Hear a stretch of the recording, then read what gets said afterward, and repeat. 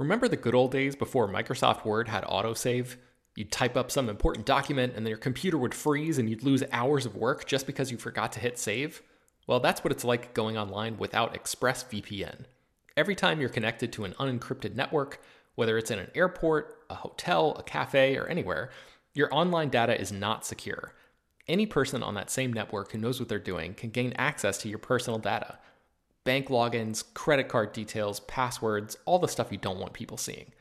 Unfortunately, hacking has become much easier than it used to be. People don't even have to be exceptionally skilled to do it, and there's a lot of money to be made by selling your information on the dark web.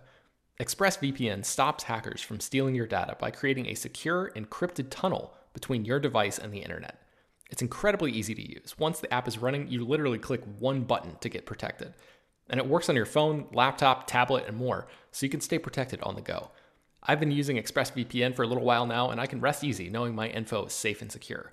I've heard horror stories of people who've been hacked, and it sounds like a massive pain to try to get any resolution in the aftermath, so I am not interested in finding out what that process is like. Secure your online data today by visiting expressvpn.com/film.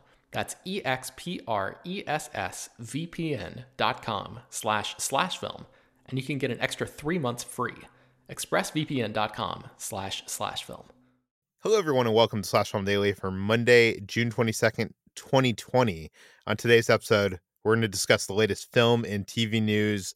Okay, a bit of sad news today. Earlier today, it was revealed that Joel Schumacher, the director, has died. Ben, tell us about it. Yeah, Joel Schumacher, who was 80 years old, died of cancer this morning in New York City. I think a lot of people probably know him best for his mid-90s Batman movies. He directed Batman Forever and Batman and Robin. You know, he added a lot of the campiness of the Adam West days back into the Batman franchise after Tim Burton was done with it and before Christopher Nolan sort of relaunched the whole thing. I think a lot of people look at Batman and Robin as one of the worst Batman movies and sort of, I guess, blame Schumacher for that. I kind of have always been a little bit of a defender of his, not necessarily for Batman and Robin, but for Batman Forever, a movie that I think is actually really pretty good and very stylish and just a different type of Batman movie than a lot of people want, but one that I think is just as valid as any other version. So I think for a lot of people, you know, Joel Schumacher probably for the worst is associated with those movies. But I think his career was so much more interesting than just directing a couple of Batman movies in the mid 90s. He started out as a costume designer and then he wrote The Wiz, which I didn't even know until I was researching his IMDb and stuff for writing up this obituary. But The Wiz was an all black retelling of The Wizard of Oz that came out in, I think, the late 70s. And I had no idea that he wrote the screenplay for that. He directed St. Elmo's Fire, which was a big Brat Pack drama back in 1985. He directed The Lost Boys, the vampire thriller, Flatliners. He was really, really great at finding young, up-and-coming actors who would go on to be some of the biggest, the biggest stars in Hollywood. So he had a real eye for casting. He directed some John Grisham adaptations and movies like Phone Booth and The Phantom of the Opera. I mean, he was one of those directors that you can never really pin down what exactly he was going to do because he was constantly pushing himself in different directions and sort of expanding his palette as a storyteller. So it's a sad day to see him go. I would also, I linked to in this obituary, I linked to this Vulture profile of him from last year, which is an incredible read. He talks about having somewhere in the range of 10,000 to 20,000 sexual partners over his life. It is an amazing read. I would definitely, if you're interested in Joel Schumacher at all, you have to read that piece. So check that out. I wouldn't say I'm a huge Joel Schumacher fan. I really liked Falling Down was a film of his that I really enjoyed. I think I'm a bigger fan of Batman and Batman Forever than I think a lot of people are. He's one of those directors, I feel like, kind of like Tony Scott, in that he always kind of went big and bold and contemporary and didn't really care to try to make things feel timeless. Yeah. They kind of, like he swings for it.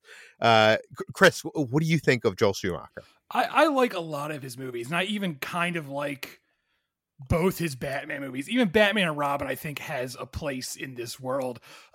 He started out as a production designer, so he was very much a stylist. He's very much sometimes a style over substance guy, but I appreciate that. I like his little weird touches. Like he loved neon, and it's all over his movies. Like one of my favorite things about Flatliners, the original one, which he directed, is Kiefer Sutherland has this like Art Deco apartment he lives in, and all the lighting is fluorescent lighting tubes, and they're all attached to the floor instead of the ceiling. And it's like no one lives like that. Like no one has an apartment like that. But it's in that movie because you can just tell Joel Schumacher was like, "This looks cool. Let's do this."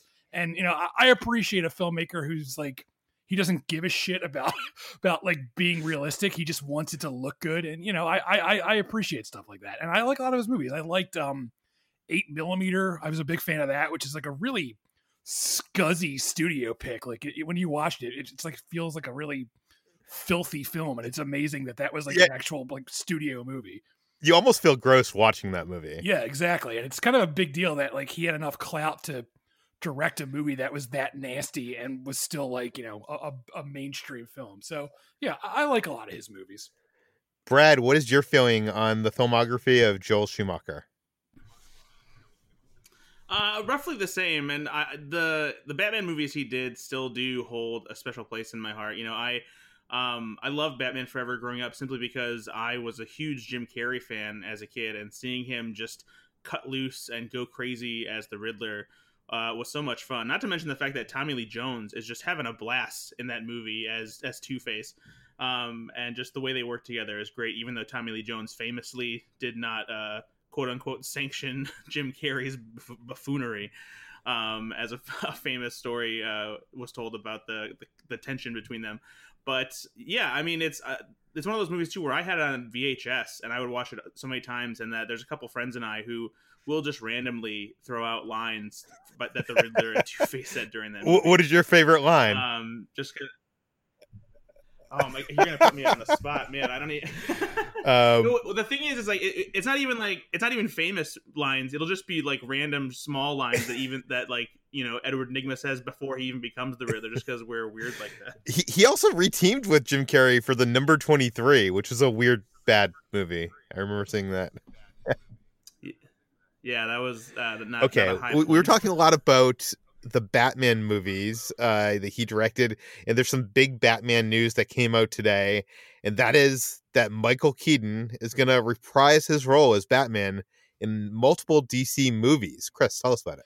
Yeah, this is wild. I don't think anyone could have predicted this. Like I know over the years people have fan casted this idea, but I never thought it would actually happen. But apparently it's happening. So Michael Keaton, who of course played Batman in the two Tim Burton Batman movies, Batman and Batman Returns, is set to reprise the character again in the Flash movie, which is drawing a little bit. I mean, at least it was last time we heard it was drawing on the Flashpoint storyline, where the Flash ends up in another alternate universe, which as a result opens the way to all sorts of multiverses within the DCEU, or whatever the hell we're calling it now.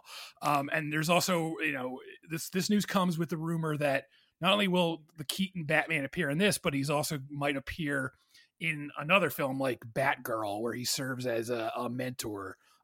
The reports are comparing him to sort of like Nick Fury in the MCU. So it's not really clear how much Michael Keaton we're going to get. It's not even clear if he's going to really be Batman again, or if he's just going to be, Bruce Wayne. Like, is he going to put on the bat suit again? I don't know. But in all we know at this point is Michael Keaton is likely coming back to the Batman universe. Yeah, I think one of the exciting things about this to me is it's not just Michael Keaton as Batman again, it's him as the Batman from the Tim Burton movies. So this new multiverse, or this new universe that the Flash finds himself in, is going to be the universe that Tim Burton had. Batman was in that universe, and what has he been up to for the last 30 years? And there's obviously also the possibility that you mentioned him mentoring, so maybe there's a little bit of Batman Beyond in there too, right? Which were you a fan of Batman Beyond? Yeah, I liked most of it. I didn't like it as much as the Batman animated series, but I liked the idea. So yeah. Yeah, and I also think that this is a cool way of, the DCEU has become very messy, Right. They introduced that Joker movie that isn't in the continuity. They are, Matt Reeves is doing his own Batman thing that is not going to involve Michael Keaton or Joaquin Phoenix or any of the pre-established DC stuff. So it can all be written off as those are different multiverses. And with Ben Affleck probably not wanting to reprise the role of Batman, this is a way for them to I guess have their cake and eat it too. With they're able to keep the things that they liked, Wonder Woman and Aquaman, and change whatever the F they didn't like, right? So it's like, yeah. Brad, do you have any thoughts on Michael Keaton returning as Batman? Michael Keaton is my Batman, so I am extremely excited about this. I love the Dark Knight trilogy that Christopher Nolan did, obviously, and Christian Bale made a great Batman. But this is awesome. I hope that this is something that becomes like, a continuing thing, that, this whole idea of him being a mentor means that he's there and along for the ride and does suit up again as Batman, just because it'd be very cool to have that happen again. Michael Keaton is such a good actor, and just thinking about how good he was as Vulture in Spider-Man Homecoming, I just can't wait to see him get back in this role. I wonder if they're going to recreate the Batcave set from Tim Burton's films and stuff like that. That could be is he going to be driving an upgraded version of that Batmobile? That would be so weird and awesome. Ben, what do you think of Michael Keaton as Batman? I love this. I love all of this. I love that Michael Keaton, who seems to be having so much fun as an actor these days, is going to be coming back to this, because over the past few years, I don't know if you guys have noticed, but during his talk show appearances and stuff like that, it seems like he would trot out Batman stories. And there's a video on YouTube of him on the Tonight Show talking about how his Batman would never cry like Spider-Man. And I remember in 2018, he gave a commencement speech at Kent State University, and he set up this whole thing where he gave this big speech, and at the end he was like, all right, I'm going to leave you with really, two very, very important words, and I want you to remember these words. And the two words were, I'm Batman. And then he just walked off the stage. So he clearly has an affinity for this character and loves playing it and being associated with it. So I'm glad that they found a way, I guess an in-story way for that to make sense, to be able to bring him back. Yeah, it's going to be cool. I'm actually very excited for this. So this is the musical I think that we are all excited about. This is Hamilton, which is coming to Disney Plus. Ben, tell us about the MPAA rating for this. Yeah, so the movie is actually rated PG-13, which is interesting because there are multiple uses of the word fuck in the show. But as you probably know, in PG-13 ratings, there can only be one use of fuck. So Lin-Manuel Miranda, the creator and star of Hamilton, said on Twitter today, on July 3rd, you're getting the whole show, every note and scene, and a 1-minute countdown clock during intermission. But the MPAA has a hard rule about language. More than one utterance of fuck is an automatic R rating. We have 3 fucks in our show. So I literally gave 2 fucks so the kids could see it. In Yorktown, there's a mute over I get the fuck back up again. And then there's a part in the song called, I think it's called Washington's on Your Side, where Southern motherfucking Democratic Republicans is going to replaced with a record scratch. He says you could sing whatever you like at home, even sync up the album, enjoy. So this is kind of interesting because we were in our Slack channel looking for all of the uses of the word fuck in Hamilton, and I think I could only find 2 official uses of the full word. And he says that there are 3 in this show. So I theorize in this piece, in this article at slashfilm.com, which I encourage everybody to read, about where the third F-bomb could come. It's a little bit of a spoiler, even for people who have listened to the broadcast recording album over and over and over again. So I don't necessarily want to talk too much about that now, just in case people are, don't know much about Hamilton, haven't actually seen it live or anything. But you can read the piece and I get into it there. But basically this sort of confirms what we thought from the start, that there was no way that a show or a movie like this would actually have more than one use of the word fuck on Disney Plus, which is obviously like a family friendly streaming service. So it's just confirming what we already knew, but it's a little bit more specifics about what exactly is going to be taken out. And there's also this idea of this mysterious third fuck that could be floating around somewhere in the musical. So this podcast alone has had 9 versions of the word fuck. I guess no. 10 now. So we definitely could not get a PG-13 rating. But Ben, I'm wondering, you're a fan of this musical. Like, Yes. does it worry you that they're kind of neutering it in a way? I mean, I would prefer it to be, as recorded as it was, but basically, like Lin-Manuel Miranda has addressed this in the past, saying, if I have to mute a word here or there to reach the largest audience possible, I'm okay with that. And I ultimately sort of fall on that side of things too. Like, my principles and all of that, I would love to live in a world where we get to see it sort of as it was. But I think, understanding the realities of the business and all of that kind of stuff, I just, this is what we have, and I'm just going to be grateful for it and try not to be too disappointed. So I guess you could always go back to the recording, the album, and listen to it if you want to get the full experience. Yeah, and this isn't the first time this has happened. Like, there have been movies like, I think Wave Rider was recut for PG-13, Deadpool 2, Passion of the Christ, I think I guess they didn't remove the F word there. They were just removed a lot of violence, right? A lot of blood. But so that will be available on Disney Plus. What's the date that it comes out? July 3rd. So I think next Friday. Looking forward to that. Because I'm one of the few people in the world that I think has not heard any of the songs from Hamilton.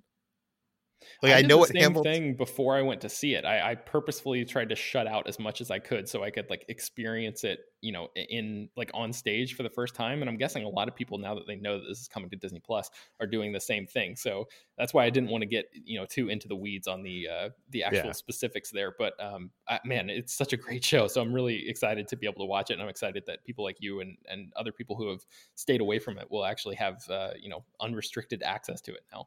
Yeah, I'm happy that I'm going to be able to see it with the original cast, because that was like one of the, like, when it was coming around, and I know you tried to get tickets to a performance of it right before, I guess right after COVID, like, kind of knocked the world on its ass. But I was kind of like, oh, that kind of sucks that I don't get to see it with all the original players. But I guess now I will. We all will. So that's kind of cool. Okay, let's move on to this horror anthology series, VHS, or do you pronounce it V/H/S? I don't know. They're rebooting it, reviving it. Chris, tell us about so it. The source calls this a reboot, but it really sounds more like a sequel. But the VHS franchise, there are 3 movies already. They're horror anthology films. But what's going to set this apart from the other films is, whereas the other films, each individual segment stands on its own, which is usually the case for most horror anthology films, in this one, all the stories are actually going to be connected and add up to one full narrative. So that's what sets this apart from the other 3 films, which is kind of interesting, because there really aren't a lot of horror anthology films that take that approach. Usually you have a wraparound story where it's usually like someone shows up somewhere, like in a tomb or somewhere creepy, and then some creepy person comes out and says, let me tell you several different stories. And everyone sits around listening to them. But this is going to take a different approach.